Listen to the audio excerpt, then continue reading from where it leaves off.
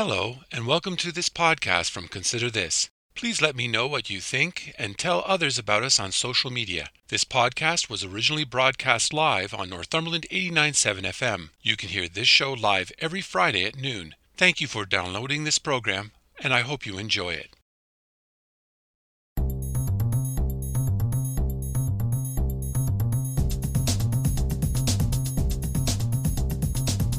Hello, I'm Robert Washburn, and welcome to Consider This Northumberland, a current affairs program dedicated to the issues facing our community.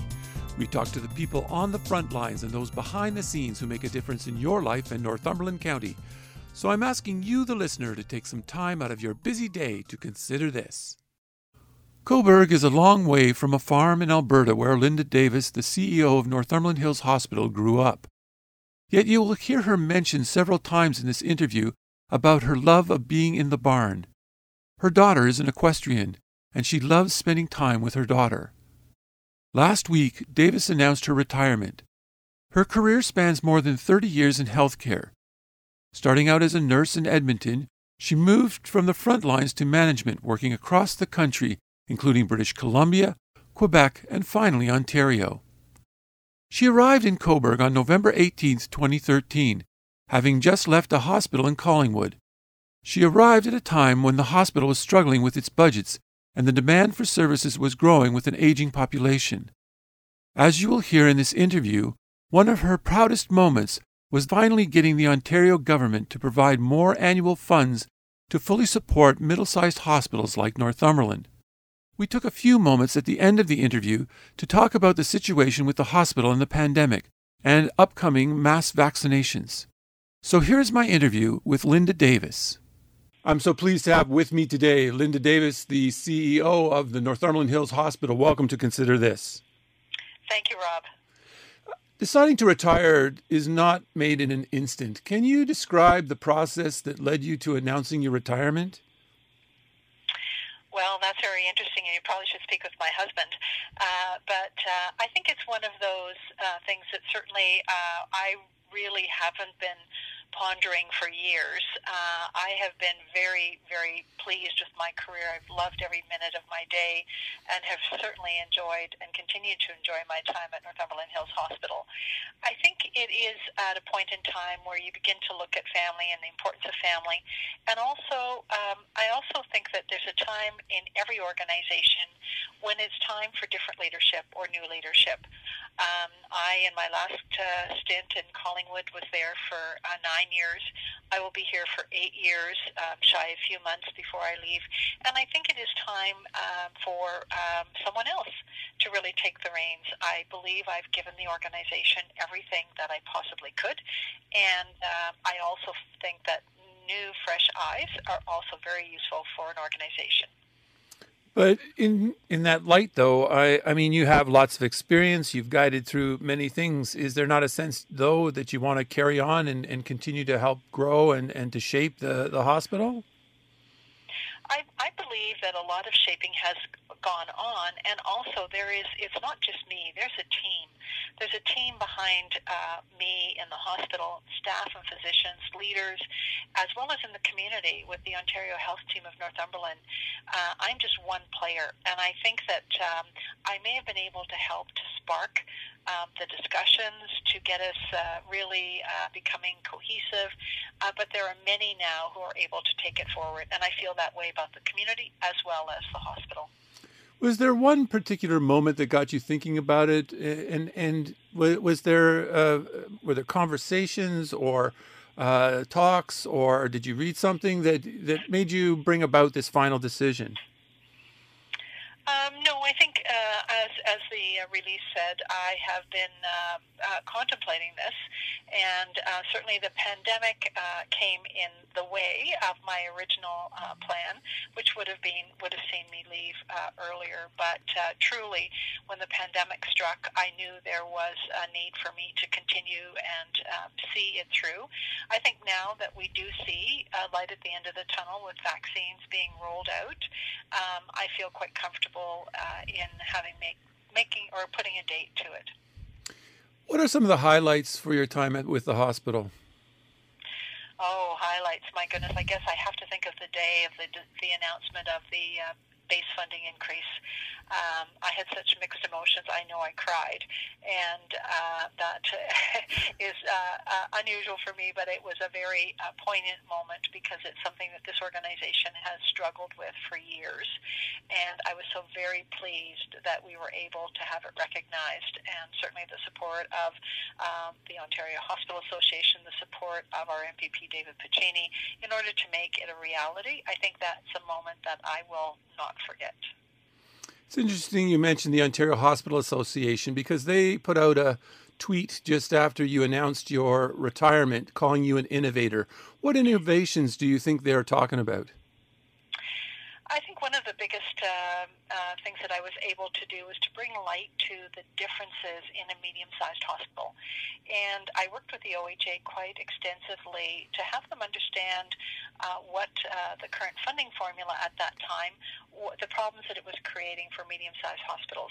And so from that perspective, it was, I think they understood much better. The Ontario Hospital Association had a much better understanding of the challenges, and together we were able to articulate that to the Ministry of Health.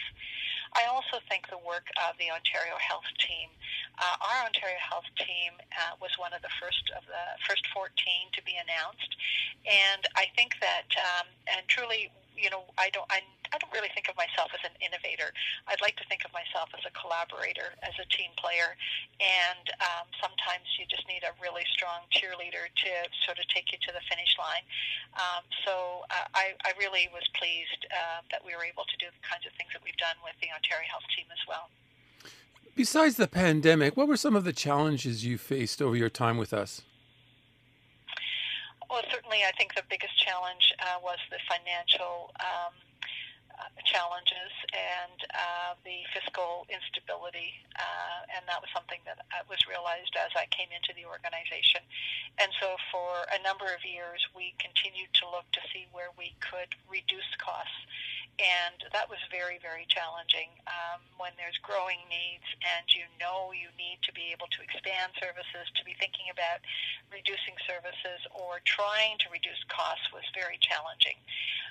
I think that what it did, though, was having gone through that, it showed that there was little more to be found, and hence the need for that structural deficit to be addressed. So I think certainly that was one of the biggest challenges. I think the other is really having, I'm not sure whether it's a challenge, but it was one of the things that I think is very important in any organization, is to really build a culture of people working in the same direction throughout the organization and listening to people from throughout the organization. And it's just something that I've always done in every organization. I've worked hard to make sure that frontline staff have a voice, that we hear regularly from staff, physicians, and we engage all of our managers in decision-making as well as our frontline staff and patients and families. So I think that, and again, it wasn't a problem, but it was an opportunity that was here, and I have truly enjoyed that work, and I'm so very proud of the team, and that team strength showed itself through the pandemic. Our ability to rally so quickly, and I think you've heard me say this before, I couldn't be more proud of what the team did in such a very short time. But it's that all pulling in the same direction, all understanding the common goal, and all being so committed, and that truly, that culture exists both within our organization and within the Ontario Health Team of Northumberland. Now, it's interesting you talk about that because for many of us, we just see politicians showing up and giving checks and everybody smiles and says thank you. Can you take us inside that battle? What was the moment where you realized you had made an impact and actually changed the way that people saw medium-sized hospitals and the lack of funding and the need to properly fund this level of health care? Well, it probably began with the conversation with the Ontario Hospital Association because they represent a number of medium-sized hospitals across the province. And I, of course, Collingwood was the same and similar financial challenges. So I understood it from that venue as well. And I think having the Ontario Hospital Association say, aha, wait a minute, and it's not that, there were a number of us coming together and bringing it forward to realize that there was a difference, that there was a challenge, and to be able to take that forward to the ministry, to me was a very important moment as well for my colleagues in medium-sized hospitals and certainly for Northumberland Hills Hospital. Now, the hospital board often sits in the shadows. They meet regularly and they make a lot of decisions that affect us. What are some of your memories working with the board? Interesting question. I have some wonderful memories of working with the various members throughout the 7.5 years now. I think that I remember a discussion early on, in fact, when I was being recruited, and John Hudson and Bob Carman were on my selection recruitment committee, and I remember John Hudson saying to me, and I asked about the financial situation of the hospital, and he said, well, we're a little cash poor, but we're asset rich. And I said, oh, okay. And I remember that. Plus, I think that both Bob and John were so very aware, and what they instilled upon me was I think the tremendous support that this hospital has from its community. And obviously that I've come to know and to learn throughout the 7 years. So not only just by the board members who are so committed to wanting to make this organization strong, but also to the work of the foundation, and then all of the people who generously donate or volunteer their time to support the hospital. So certainly I think that was a very telling moment, getting to know board members who give so much of their personal time and went well beyond what my expectation would be for a board member to help to understand, to fight the fight of understanding medium-sized hospitals. And I've really enjoyed getting to know them all. And what I will take away with me is the significant commitment that board members have made to the time of the hospital, getting to know us and supporting myself and the team at the hospital. You have a great range of staff that work for you, everything from people who clean through to specialist doctors and highly trained nurses. Can you share any stories about your relationships with those people over the last 7.5 years? Oh, now we don't have 2 hours, right? I think that it's really getting to know staff that makes a difference, and sometimes them just letting you know a little bit about themselves and their family. One individual who I've got to know a fair amount actually just left our organization because she was living apart from family. Excuse me 1 minute. And that is not a COVID cough. She and I had a tremendous, just a good conversation, and she said to me she didn't want to leave without having an opportunity to just have a great conversation. And I think those are just the things that really make a difference to me. Or a staff member stopping me in the hallway and telling me about their pet. One of the questions I always ask in orientation, we try to get to know each other in the orientation, and I always talk about my grand dogs. I don't have any grandchildren, but I have 2 grand dogs. And of course I get to know the stories about their dogs as well.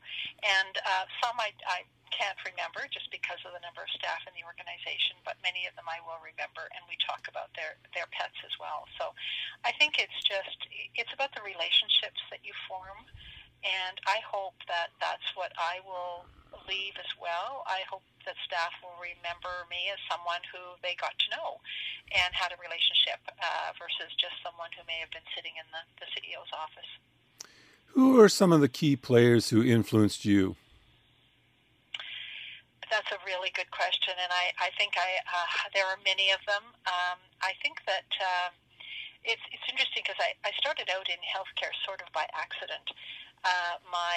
I grew up in a family of 4 girls and 1 boy, and my oldest sister was a secretary. My second oldest sister was a teacher. The third was a social worker, and I sat there and said, oh my goodness, what am I going to be? And it ended up being nursing. Because at that point in time, many women were going, obviously, into nursing. And I absolutely enjoyed my career immensely as a nurse at the bedside and have wonderful, fond memories. I think the person who influenced me to begin to look at management, I remember very succinctly, she's a well-known leader in the nursing field, and she said to me, I think you should be a manager for this unit. And I said, really? And she said, yes. And so it's interesting because prior to that, I hadn't really understood my own leadership skills or style or whatever. And I think she influenced me a great deal to begin to understand those and to learn how to develop them and to grow them and become a stronger leader. And then several of the leaders that I've worked with who have really, I think, impressed upon me that it's relationships. I have a sign in my office, and I'm looking at it right now, which says, people will forget what you said. People forget what you did, but people will never forget how you made them feel. It is about relationships. It's about getting to know people. And I think as other leaders that I've worked with, I have come to know that building relationships are one of the key important things in working as well as in your own personal life. What's been the role of your family? My family, my husband has been retired for a number of years, and up until, I guess maybe the pandemic has something to do with this, because he was very busy on the golf course, of course. This summer he did get out there, but this winter he hasn't been able to get anywhere to go golfing, and so that certainly is adding that little push to say, come on now, we need to be able to do some golfing together. So I think that family-wise, my husband has been just a fantastic support. He moved now twice with me. I moved with him from Vancouver to Montreal, and then as his role changed in Montreal, he said to me, your turn. So he followed me to Ontario, or came to Ontario, and since then we have made 2 or 3 moves, and he has managed to do that with me, and always maintaining his own roles until he retired. So he's been a fantastic support in my life. My daughter is someone who just, you live and you breathe for. She is an equestrian. She's not on the Canadian Olympic team, but she loves to ride and has been riding since she's 8. And so on my days off, if I get time, I like to get out to the barn. I like to be with the horse, and I like to be with her. So that's my family. What role did your friends play? What role did my friends play in my whole career? In your career, yeah, in being at the hospital. I think that, and again, I've had friends across the country, Vancouver, Montreal, Ontario. I think it's one of those things that always gives you that different view when I can, have a text or a quick phone call, or now it's a Zoom or a FaceTime with friends that I think you need a balance in life, and that's what my friends have provided for me. I can't work 24/7, 365 days a week. So between family and friends, they have provided a balance for me, and certainly also always encouragement, and certainly great kudos when things have gone so well. The timing of the retirement might raise some questions in the minds of some listeners. We are in the midst of a very serious second wave of this pandemic, and then we suddenly hear that you're retiring in August. Some people might think, well, you know what, is she jumping ship in the middle of this? I know earlier you said there's sort of a light at the end of the tunnel, and yet there's so much uncertainty. Why did you pick this moment to make the announcement when it seems like it's so far off and we're in the midst of so much? Well, truly, I wanted to give the board sufficient time to do a recruitment process. I think choosing a new leader is always a very important thing, and it takes time. So most recruitments will take 4 to 6 months to come to fruition, and so I wanted to give them that time to find a leader to replace me. I certainly would not leave this organization in a situation where, if we were still in pandemic and there is not a replacement, that would be something that I would have to certainly reconsider. I am not jumping ship. I am trying to give long lead time, and truly believe that that vaccines are going to be rolled out, and we will be in a different state. And as well, the length of time that's being given will provide for transition. As well, there is a very strong team behind me, and I feel quite confident in the fact that they will be able to also carry on with a new leader. Now, some people may not realize that you are active outside the hospital. I believe you are a Rotarian, and you've also been involved in other community activities. Can you tell us a bit about that? Certainly, I've been an active Rotarian. I was active in Collingwood as well, now in Cobourg, member of the Rotary Club of Cobourg. And I think that that has certainly been a lot of the activities that I do. I think in terms of other community activities, it's in Cobourg, it has been limited just because of the time that I've been here and other things with that. But I think outside of the hospital, I also do work for an organization called Accreditation Canada, and it is a standards body for Canada for healthcare. And I will, as a peer, I will go into hospitals and observe their standards and any advice I can give them, just as I have. Every 4 years, our organization has an accreditation team come in to do a survey with us. I go into other organizations, both in Canada, across Canada, as well as internationally. And that's a way of giving back to my profession and to healthcare in terms of any of the knowledge that I can impart. You sound like you work a lot and you do a lot of serious things. What do you do for fun when you're not at the hospital and you're not doing serious stuff? I'd like to think I'm at the barn. I grew up on a farm, and I have a great love of horses. I never did get an opportunity to ride seriously, but my daughter has, and I am a groom. So during the summer months, and I know when I retire, and she's looking forward to that because I can become the full-time groom. I spend a fair amount of the time, my time at the barn, and as I am going to try to become a better golfer. I have not, of course, I've always had to golf in hospital tournaments or those types of things, but I've never been a good golfer, and so I hope to become a better golfer. Well, that leads me into my next question, which was going to ask you, what are you going to do once you retire? So you've given us two things that you're going to do, but are you going to stay in the area, and do you have some other plans for your retirement? That's you know what, I haven't really thought any further than I've just made this big decision to suggest it's a date or a month. So I think that's stuff, things that we will be considering and reviewing with time. I have a sister who lives in St. Catharines. My daughter lives in Hamilton. I think it's important we will look to see, where we can continue to live. And as I said, at this point, we have no plans other than, as I said, to make the decision and then obviously to try to do more golfing this summer. I'd like to take a few moments before we part company to talk about the hospital and the pandemic. Have the frontline hospital staff received any vaccinations yet? No, at Northumberland Hills Hospital, we have not received vaccine to be able to have our staff be vaccinated. We do understand that the province has had their priority areas, and certainly Northumberland has not been as affected, thank goodness, with COVID-19 positive cases as some of the other areas of Toronto or Durham.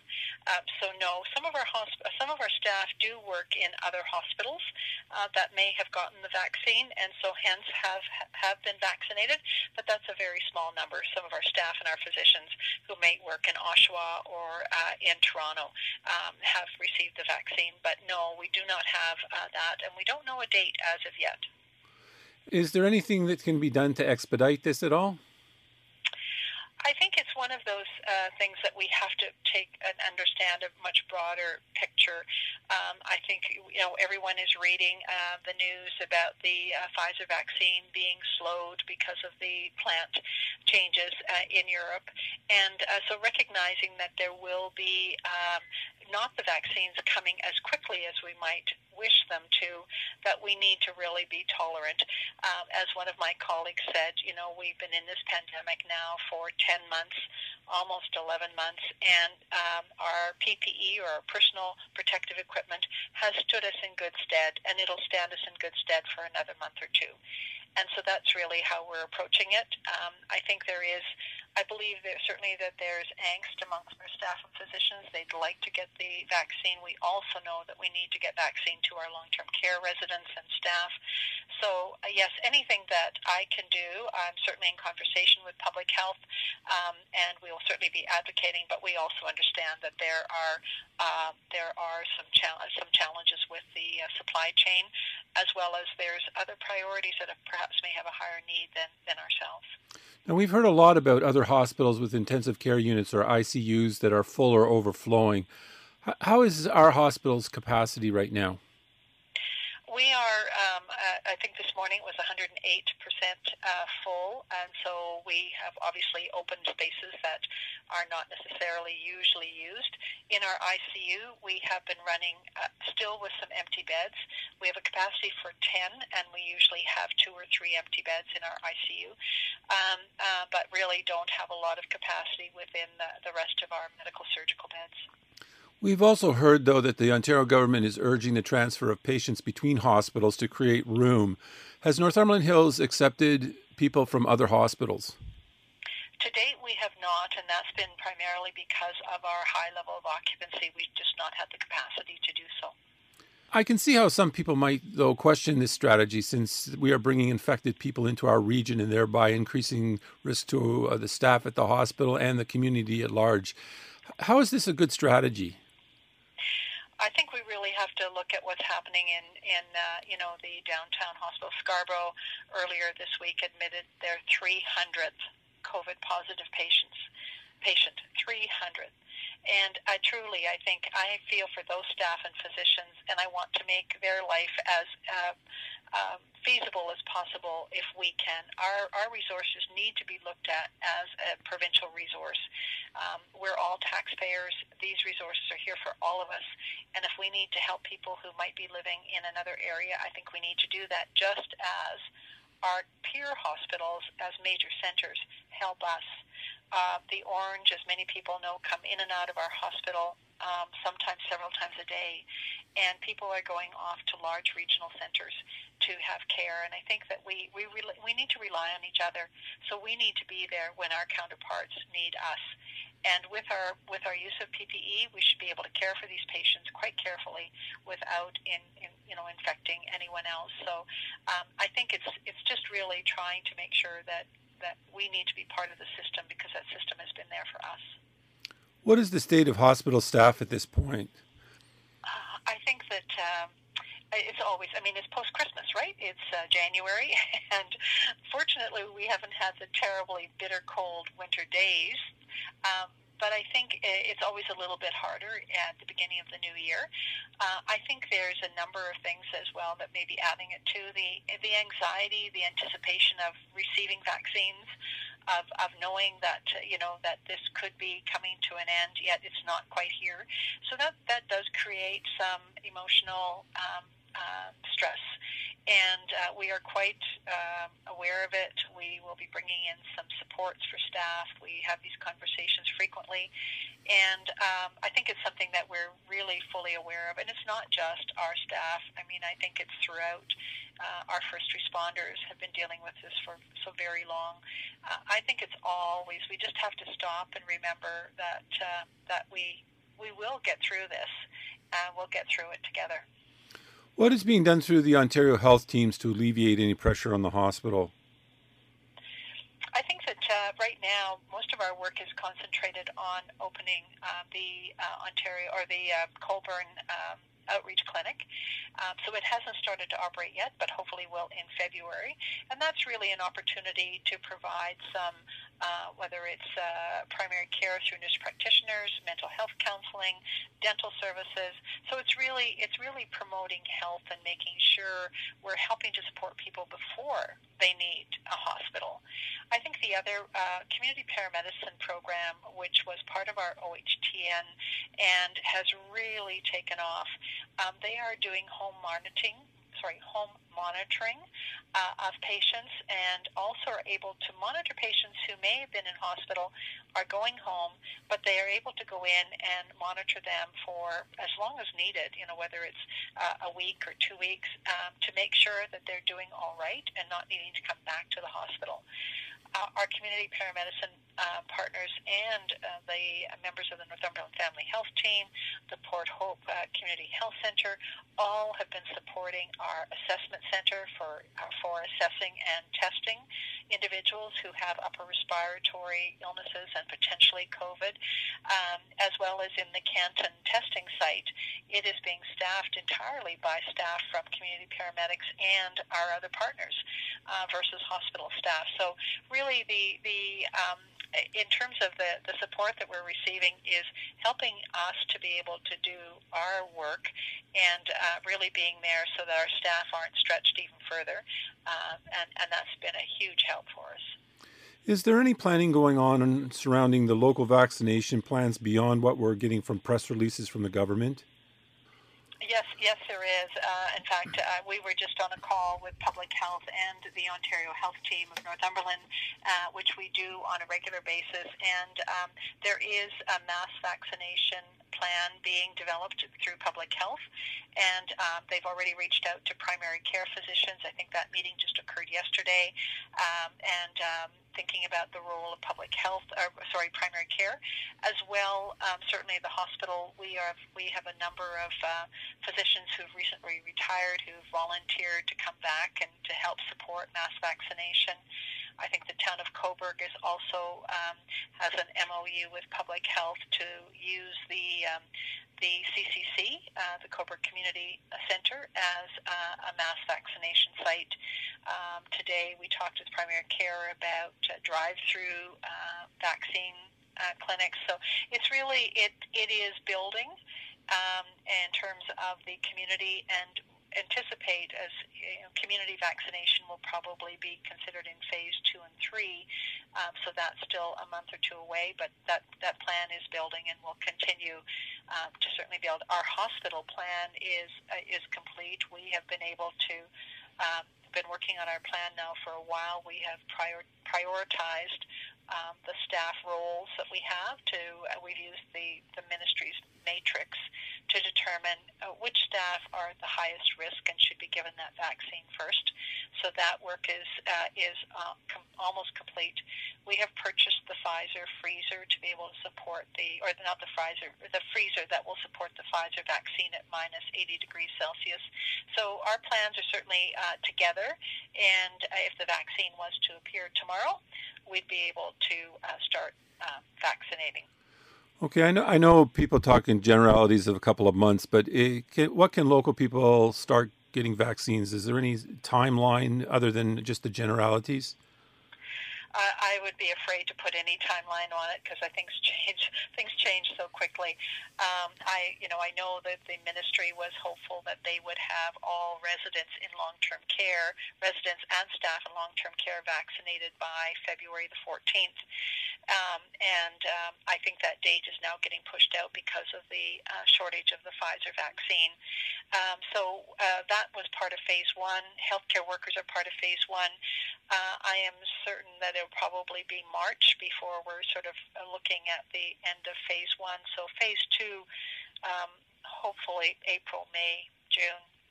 Linda Davis, I want to thank you so much for talking to me today. It's my pleasure, Rob. That was my conversation with Linda Davis, CEO of Northumberland Hills Hospital. I want to thank my guests this week for talking to me, and I want to thank all the listeners for tuning in today. Please join me again next week when we will talk to the people on the front lines and those behind the scenes who make a difference in your life and Northumberland County. So please tune in. If you would like to listen or share this or any podcast, please check out my website at consider-this.ca. There you will find past podcasts, news, and other information about life and politics in Northumberland County. Or you can go to the radio station's website at northumberland897.ca. I'm Robert Washburn. Thanks for taking time out of your day to listen in, and I hope over the week you will continue to consider this. Thank you for listening to this podcast from Consider This. If you have any comments or would like to suggest a story, please contact me at considerthisnorthumberland@gmail.com, or you can message me on Facebook at Consider This. If you enjoyed this podcast or are looking for more news and information about Northumberland County, please check out my website at consider-this.ca. That's consider-this.ca. And don't forget to share. And again, thank you for listening, and stay tuned for more from Consider This.